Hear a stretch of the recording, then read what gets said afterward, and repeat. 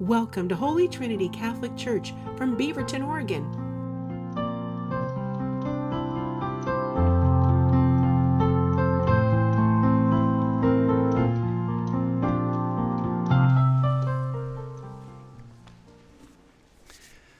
Well, good morning, everybody.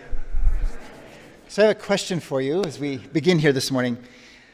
What do you think is the worst, most uncomfortable, most avoided topic to preach on? What's your guess? Yes, somebody said it right away. Money. There's probably a few others, but money is definitely one of them. Nobody likes to preach on money, you guys, despite what the stereotypes might be. So I don't know about you, but I'm pretty sure that because of that, Father Dave and Father Tony knew exactly what they were doing when they asked me to take this weekend and preach on this second reading. He's smiling. Look at that, right? You can almost hear Father Dave cackling all the way from Scappoose. Well, let's see what we can do with this.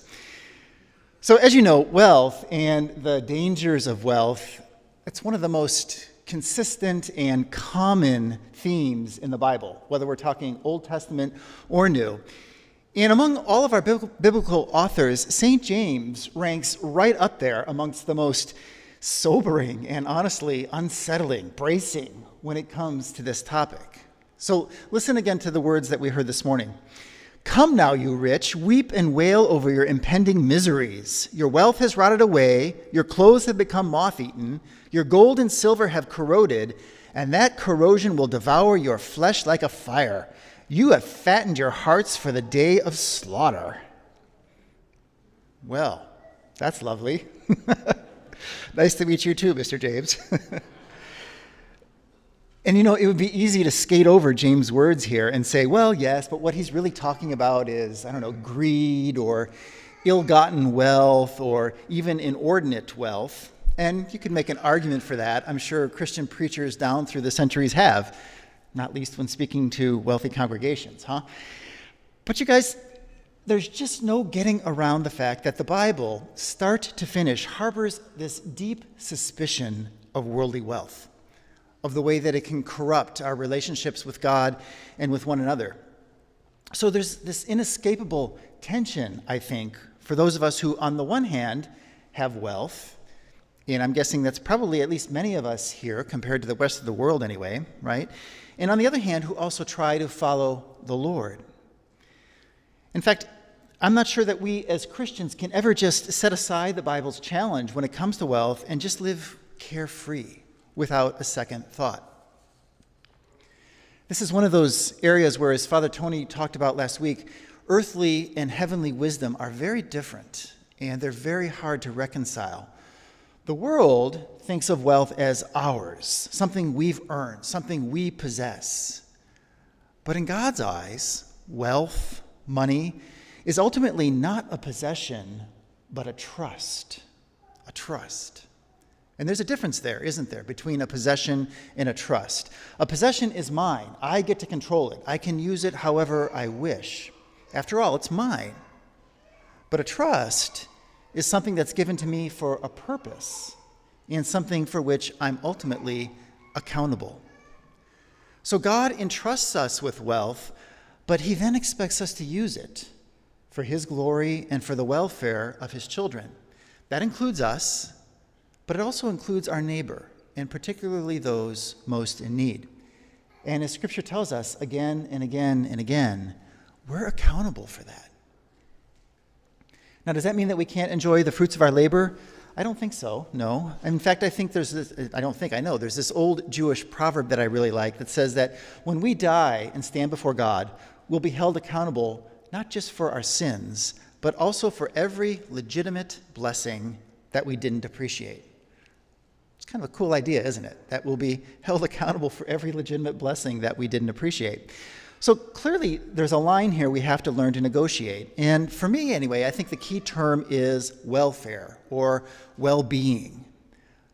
When is my wealth bringing about genuine well-being for myself, for my family, for my neighbor? When is it helping us to appreciate the good things that God has given? And when is it turning into luxury or self-indulgence or a platform for my ego or even my ultimate source of security? And even more, when does my neighbor's well-being outweigh my desire for more nice things? Those can be prickly, sticky kinds of questions, and answering them requires prudence and honesty, and I think no little willingness to sacrifice. Let me see if I can put this another way. I think what we want to avoid, everybody, is this sense of entitlement. Entitlement. When I feel entitled to something, it's mine, and God help anyone who gets in my way, right? Father Mike Schmitz tells a story about being in a taxi a few years ago and getting into a conversation with the driver, who was this kind of joyful, effusive, thoughtful guy. And Father Mike asked him what he loved about driving a cab, and he gave an answer. And then he said, well, what do you find most difficult about driving a cab?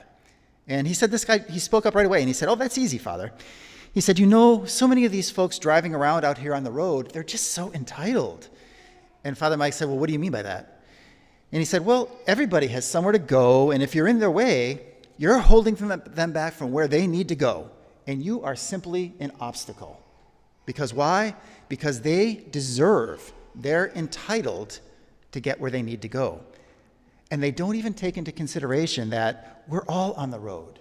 We all have somewhere to go, somewhere that we need to be at a certain time. Ouch, right? But he said that's what that sense of entitlement is. It's that saying, no, no, no, I have a right for you to get out of my way. And isn't that what entitlement is, when we mistakenly perceive our need or our desire for our right? Well, my friends, I think we can do the same thing with money.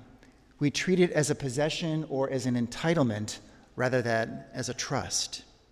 And St. James's concern is that when we let that happen, when we get too anchored in the sense that this is mine, that I'm entitled to it, forgetting that everything ultimately comes to us from God and is meant to be put at his service, that's when things like jealousy, division, corruption, anger start to creep in. And that's when we can start to treat other people as obstacles rather than as persons. So what's the answer here? Well, a couple of things. An easy one is gratitude, right? That daily practice of thanking God for our blessings. But there's a second one. I think the danger of entitlement is why the church has always encouraged the discipline of almsgiving, that regular, intentional sharing of what we have with those in need. And sharing not just from our excess, but maybe even sometimes sharing to the point where we feel it, where it makes a difference, where it presses in a bit on our comfort. Prudently, of course, but I don't think we should let prudence become an excuse for not taking up the challenge. Some time ago, Father Dave gave us a simple little exercise to help us consider how well we're putting our wealth at the service of God and neighbor. So let me just remind you of that. He said, find a quiet space, invite the light of the Holy Spirit to come, and then ask yourself honestly these three simple questions. Is my giving right now too much? Is it too little? Or is it just right? Is my giving too much? Is it too little? Or is it just right? I don't know about you, but it's been a while since I've sat with those questions. It's kind of a little tune-up, isn't it? Maybe we could all commit this week to revisiting them together.